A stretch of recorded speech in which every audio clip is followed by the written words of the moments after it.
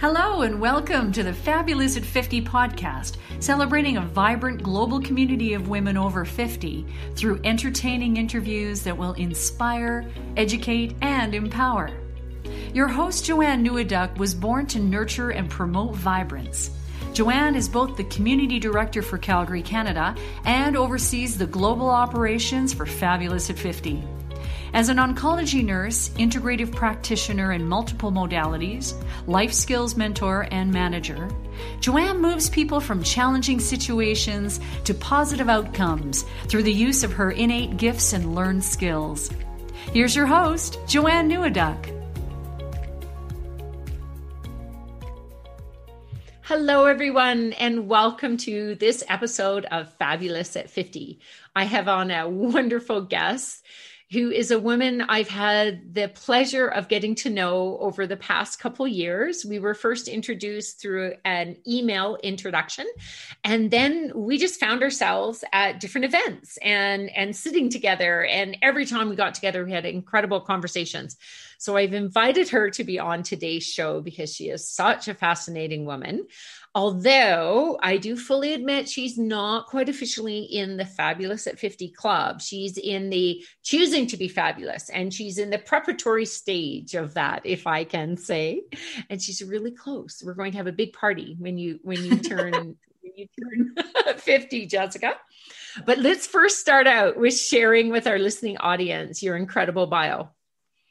Jessica Soodeen has had the good fortune of working all over the globe in corporate settings and at some of the top racetracks in Europe and Canada. Now that's pretty interesting.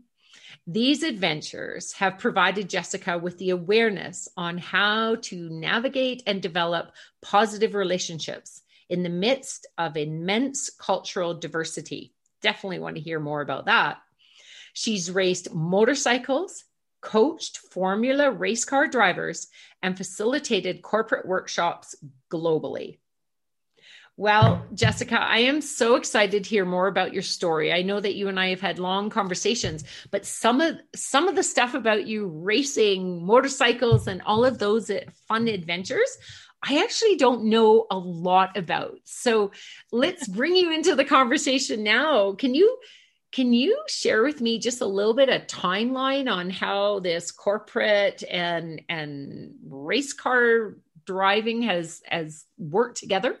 Absolutely, for sure. I started out as a mechanical engineer, so I was a design engineer. So I kind of worked doing design in various settings, and I kind of dabbled in motorcycles then. And then I ended up starting racing, and I was still working as a design engineer. And my motorcycle racing took me to the States. I would go to the US to do track days and all of that. Okay. And I raced in Canada and a couple of different tracks around Canada. And it turned into obsession. So I ended up going to Spain, to Basque Country, actually. My husband would kill me. Basque Country, sweetie, not Spain. Anyway, so super interesting cultural learnings there. And did a master's in motorsport race engineering. So I was in Europe for about 5.5 years working with race cars, not bikes, and then came back to Canada about 7.5 years ago, went back to engineering and started going into corporate leadership roles and developing that way. Interesting. Oh, wow. That's so you took what became a passion on the personal side, was able to weave that into your business. And then when you came back, you did work corporate for a period of time in corporate leadership. So right now you're not necessarily in what we think of corporate, right? Yeah, I don't work in an office job anymore. I'm kind of pivoting into just different things, different gifts that I want to give to the world. Absolutely. And I know that a lot of that is quite heart-centered, right? Being able to take that knowledge that, I mean, being an engineer, and I didn't realize that I knew motorcycles were something interesting and fascinating to you, but I didn't know that you had actually studied and that made that your master's. Yeah. It was a master's of science in motorsport engineering. So, all right. So you learn how to do either race car, bike design, You learn how to be a race car engineer. So that's like fuel strategies, tire strategies, coaching the drivers, downloading the data. And yeah, so there's so many different things that you can do with that. You can go and work in the office side of a race car team, or you can work on track, which is what I wanted. Yeah. Fascinating. Yeah. I love. Now, do you still race? Or ride at least? Yeah. Yeah, I couldn't this summer. I still have a Kawasaki ZX6R big bike. Can't touch the ground on it to get off the bike, literally to park it. And that hangs out with my father-in-law's bikes in Basque Country and overseas. And then, really? Just this past spring, I got a little bit of a surprise in the garage, and I've got a Yamaha R6 there for the track to race. So this year with the COVID and all that, I couldn't race, but plan is to start racing next year again in the seniors class. And oh my gosh, what do they account? Like, what do they consider the seniors? I'm pretty sure it's over 40. Okay. That's funny. Oh my goodness. Because it really is. And we are talking about tracks as opposed to like dirt bike, right? These are pretty powerful machines that you're riding. Yeah. You're going 200 kilometers an hour. How fast? 200 kilometers an hour. So sometimes faster. The fastest I went was about 270. Really? Speedway. Yeah. Wow. Fascinating. I might have peed a little bit. Maybe. Yeah, I was going to say, what does that feel like? It's insane because cognitively your brain can't understand how fast things are going by you. Oh, right. Yeah. Right? Because it's just faster than what you can register in your cognitive mind. So yeah, you kind of duck under the bubble and hope things don't get wobbly. Yeah. Well, that's faster than most people have ever traveled in a car, and we're surrounded by metal in that, like when you're on a bike, you are just on a bike. Yeah. Now, I don't want to go any further until I address sort of the obvious. I mean, motorcycle riding and racing has predominantly been in the domain of men, right? So what has that been like for you, being a woman in that field and over the last few years? And what's that brought to your life? Well, it's interesting you say that because I remember racing in Edmonton, and this was back in 2003, 2005 timelines, and they were talking about getting a women's class there, and there weren't a lot of women riders. Mm-hmm. Those years in Ontario and Quebec, there were lots more. Like they have a Canadian Women's Championship over there. Oh, okay. Yeah, but here not so much. And I always said, like, why have a women's class? The bikes can't tell the difference. That's kind of how my attitude was back then until I learned more. Okay. And what I learned was the women's class was allowed more women to actually step into the racing, get that confidence, and then they raced with the guys. Right. So, which makes sense. I mean, we are physically built differently, and there are some things that just predominantly are different. And if it's going to be, in a sense, shall I use the word intimidating, to step right into the men's class, you know, it does make sense. I mean, it's all about getting out there, challenging ourselves, taking on adventure, being daring. I often do talks about being daring, which is different than being brave, right? It's not just overcoming fear. It's about adding that sense of adventure. And I know you're all about adding the sense of adventure for sure. And it's doing it with the fear, right? Yeah. Then when I went to the race car engineering side of things, that's probably when it was even more male dominated even. Oh, interesting. Okay. And so what I did was I'm very much an internalizing type of person. If we talk about different types of internal motivational profiles, like with the determination field. So I'm very internalizing. So it took me about 3 years, but very calculated, like I'm going to buy a bike that I have to change the piston myself. I had to change the crank myself. So I taught myself how to build motors in my living room with a Japanese manual. Like it wasn't even in English first. That is one determined woman. Yeah. But I knew I had to learn that. Why? Yes. Because I was going to be leader of mechanics.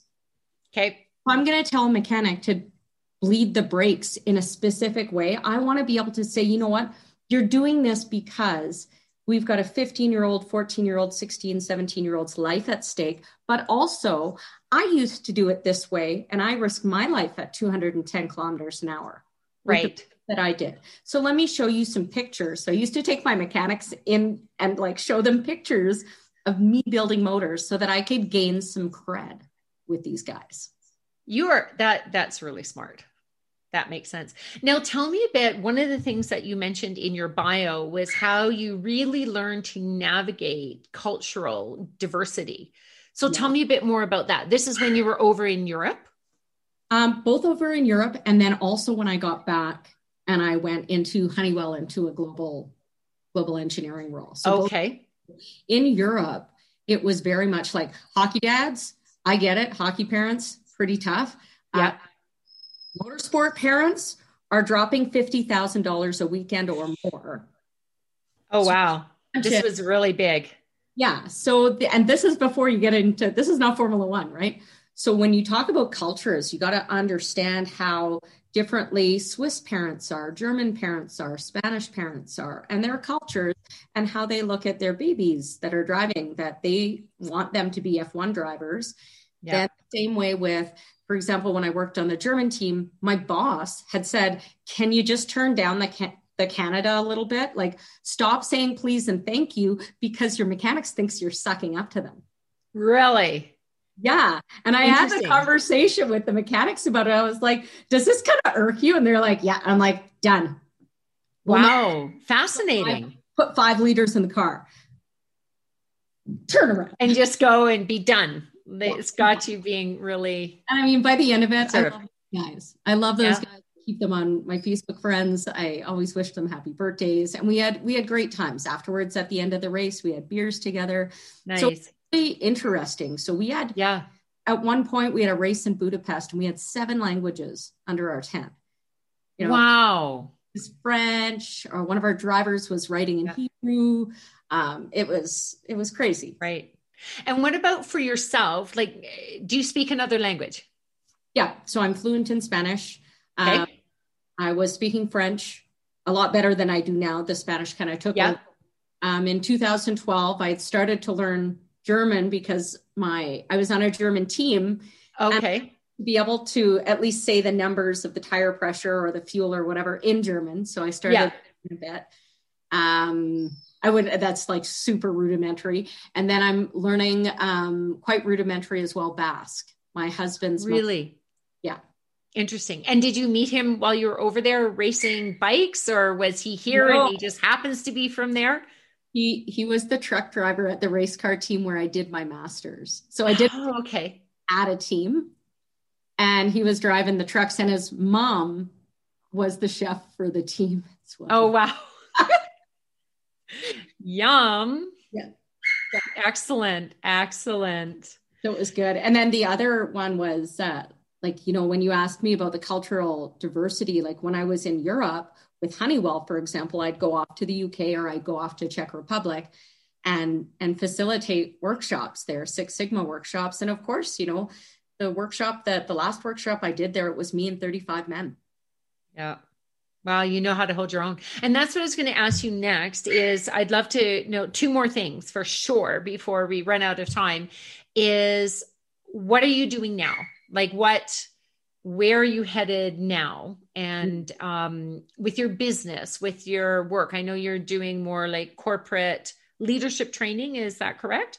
Yeah. So right now, what I really learned both through race car teams as well and corporate work was the communication that can be lacking, or the empathy, the resilience to keep your motivated.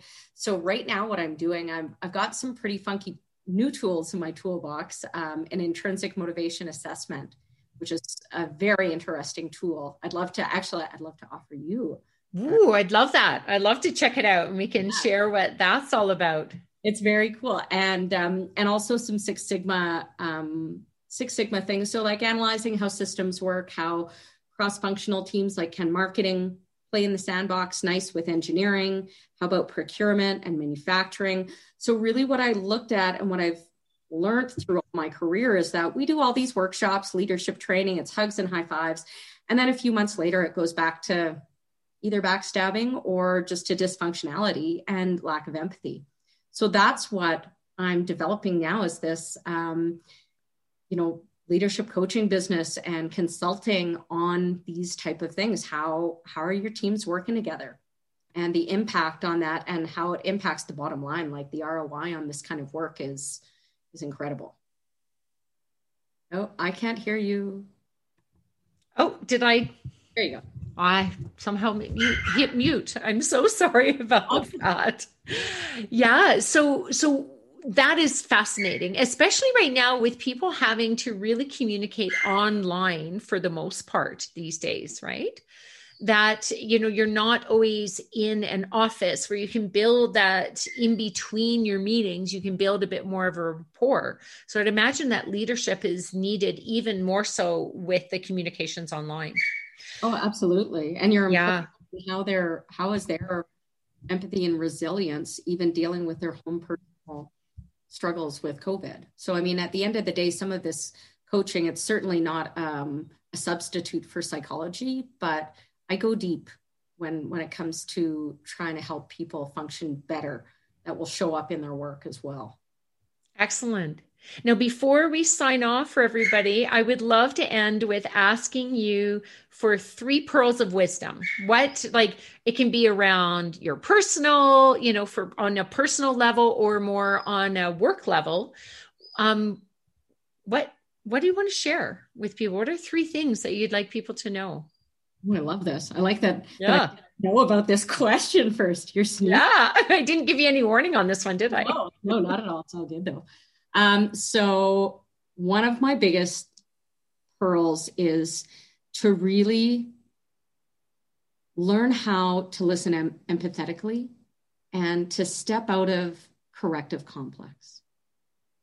A lot of time right now, what we need is to hold space, and everyone has that ability. It's just about doing exactly what you're doing right now. You're just being there, listening, right?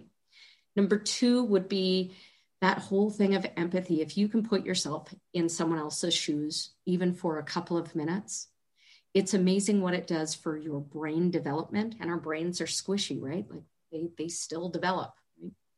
And then number 3 would be, this is what I end a lot of my motivational speaking with, is always take someone else's what ifs as a way to make a success plan.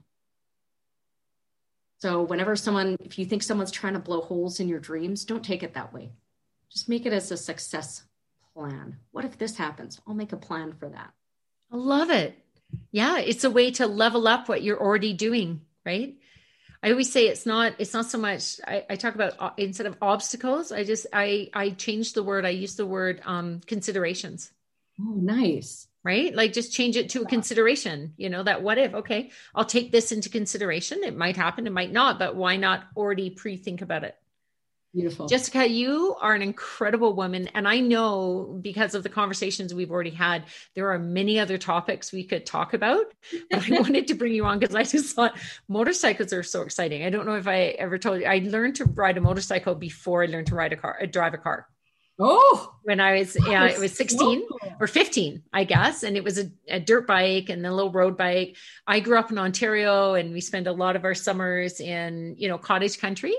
And my boyfriend in high school, had motorcycles at their cottage. So I learned how to ride a motorcycle and just learn how to change gears. And it's helped me with knowing how to drive standard car. And it was fun.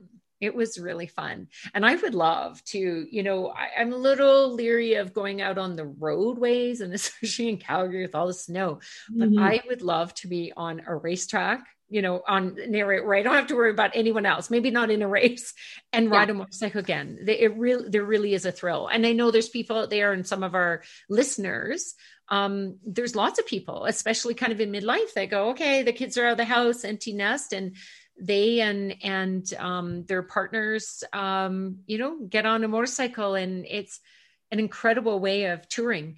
And I know I said that was your last question. I'm going to slip one in, an extra. Do you ever, I know you're into the racing, but have you ever done like motorcycle tours where you actually literally travel around? Is that something that you enjoy doing? Yeah, I actually rode from one side of Newfoundland and back with a friend of mine. We drove across Canada in a little truck with our motorcycles. Then we unloaded them and rode all around Newfoundland to go visit his parents, my parents. It was a great time. Wow. And in fact, so my husband and I, another little tidbit, I don't know if you know, but we recently purchased 1.2 acres of land in Costa Rica to build. Right. That's right. Hotel. And what my husband wants to do is, before we move down there, is get a couple of bikes and go from Alaska down to Argentina and then go up and end in Costa Rica. Oh my goodness. Okay. Well, definitely we'll have you back on the podcast when you're doing that, maybe along the trip. That is phenomenal. Yeah. Like, honestly, I could hear about your adventures for forever. We could just keep on carrying the conversations. Yeah, you'll be able to watch some of them over the winter here. I'm going to be doing some YouTube videos on maintenance and little bike tips with my Yamaha. Ride it. Awesome. And really hoping to have like some cool guests to come on that. So now that I know that you started on two wheels. There we go. It's been a while since I've been on one, other than it's parked. So if someone wants to reach you, if someone's going, oh, count me in, I want to know more about motorcycles, or I'm interested in your corporate, what's the best way for them to reach you? Is like LinkedIn or Facebook or something like that? LinkedIn works beautifully under Soodeen. And then my Facebook profile is Cousin Jessica Soodeen. And it's cousin because I'm half a Newfie and I've got tons of Newfie cousins. That's awesome. I actually meant to ask you, why is it cousin? I get it. So you're cousin to all of your... we call each other cousins. So you would be cousin Joanne. I'm cousin Jess. I love it.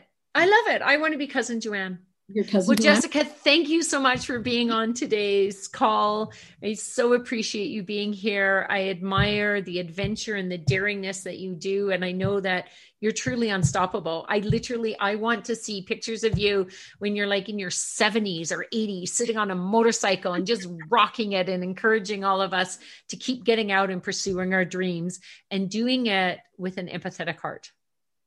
Thank you so much for having me. All right. Take care. And thank you to our listening audience. We so appreciate you being here today, and tune in next week as well. And we'll have some more adventures for you. Bye-bye. Thanks for joining us today.